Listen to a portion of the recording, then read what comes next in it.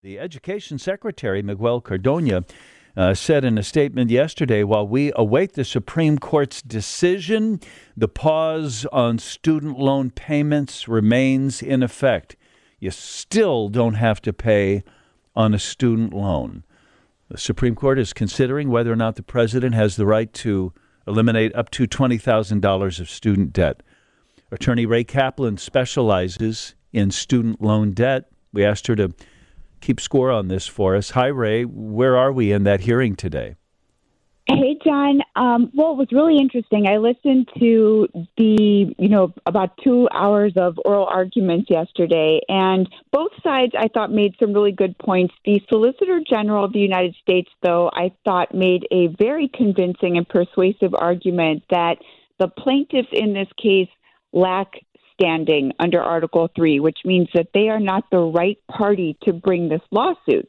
And so if they lose on standing, they don't actually ever get to the issue of whether or not this is a constitutional order and the Biden loan forgiveness program will survive. So I thought that was really interesting and really she did just a brilliant job.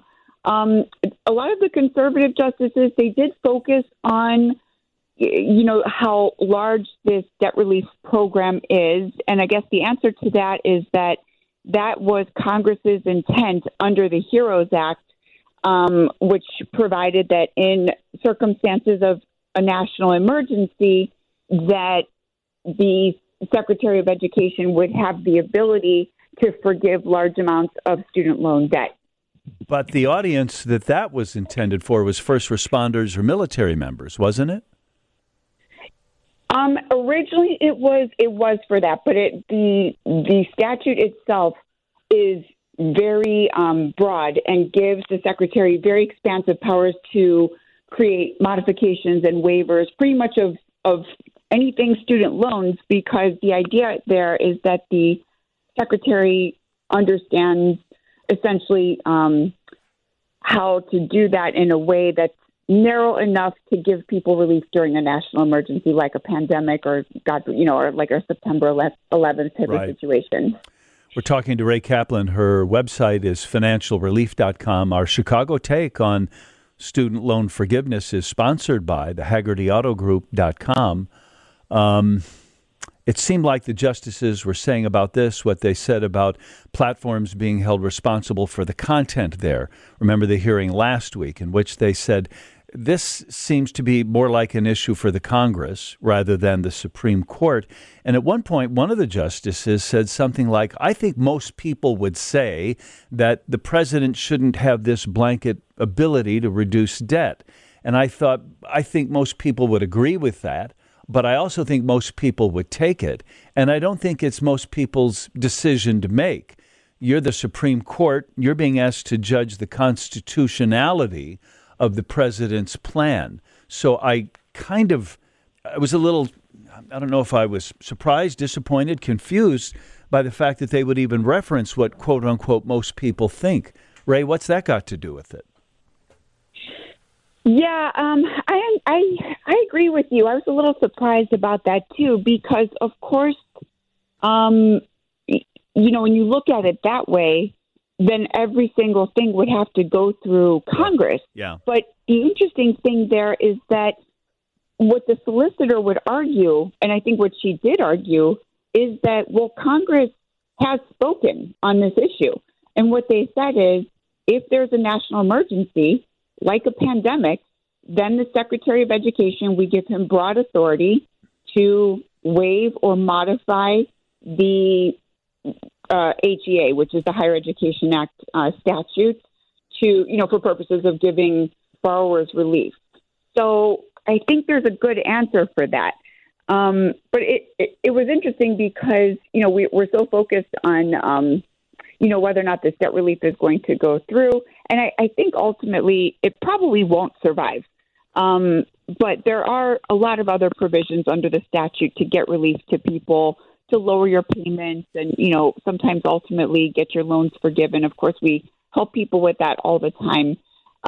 But the point is not just to give people this windfall. Really, the point is to give people relief because of the pandemic. And so there are other constitutional issues that arise, and I think that this is a really good, interesting case because it will solve some interesting issues regarding separation of powers and things like that. But again, if they don't clear that standing hurdle, then they're not going to decide whether or not it was constitutional. A state brought it up rather than the state agency that actually administers the loans, and the state agency isn't the one that is actually petitioning the court. It seems to me like another fundamental issue here is, does somebody suffer a loss as a result of this? If I grant you $20,000 in student loan relief, how does somebody else suffer? Can you talk about that, Ray? Isn't that critical? Somebody needs to say, I was injured by this, and that's why I'm coming before the court. So who suffers as a result of student loan forgiveness? Right. So that was a really interesting issue, too, because MOHELA is kind of a state-operated agency. They are a major federal student loan servicer. And so the state of Missouri was kind of bringing the lawsuit on MOHELA's behalf. But MOHELA, which is a separate legal entity, did not bring the lawsuit. So what the argument there is by the or the argument by the state, by the Biden administration, is, look, you can't have it both ways.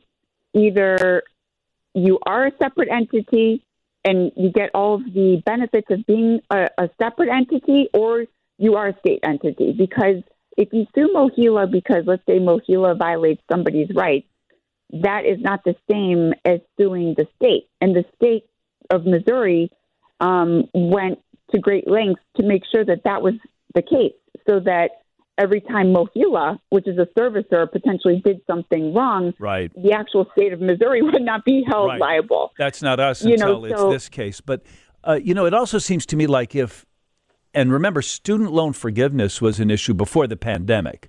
It was something that an Elizabeth Warren or a Bernie Sanders or a Joe Biden would talk about, say. But then it became a pressing issue, and in fact, we had forbearance still in place as a result of the pandemic. It seems to me, though, that we're quote-unquote out of the pandemic now. The urgency, the immediacy of that issue is sort of getting lost here. So now it just seems like a government handout rather than some kind of relief from a crisis. We've gone about 3 years without having to pay on student loans. You know what I mean? Right. And I can completely see that issue. There's a tenuous connection now between the pandemic and this student loan relief. So I do think that is a problem for the Biden administration because, perhaps if they had done this earlier, then that connection would be stronger.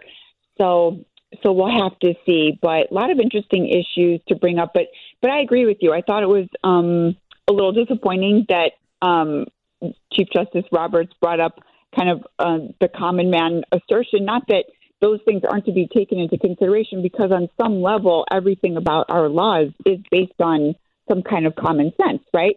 But there are much bigger issues, and there's a deeper analysis that has to take place in order to uphold the separation of powers. So I thought...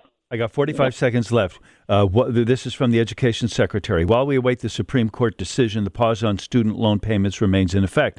Payments will resume 60 days after the Supreme Court announces its decision. Payments will resume 60 days after. If it has not made a decision or resolved the litigation by June 30th, payments will resume 60 days after that. That would be September 1st.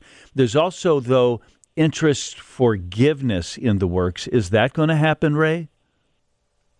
Yes, I really do believe that is happening. So that's under the IDR account adjustment. That's a really interesting new benefit, too, where especially for those of you guys who have federal loans that are the old type of federal loans, if we do a federal consolidation to turn them into the new type of federal loan, you'll likely get your loans much, much closer to forgiveness.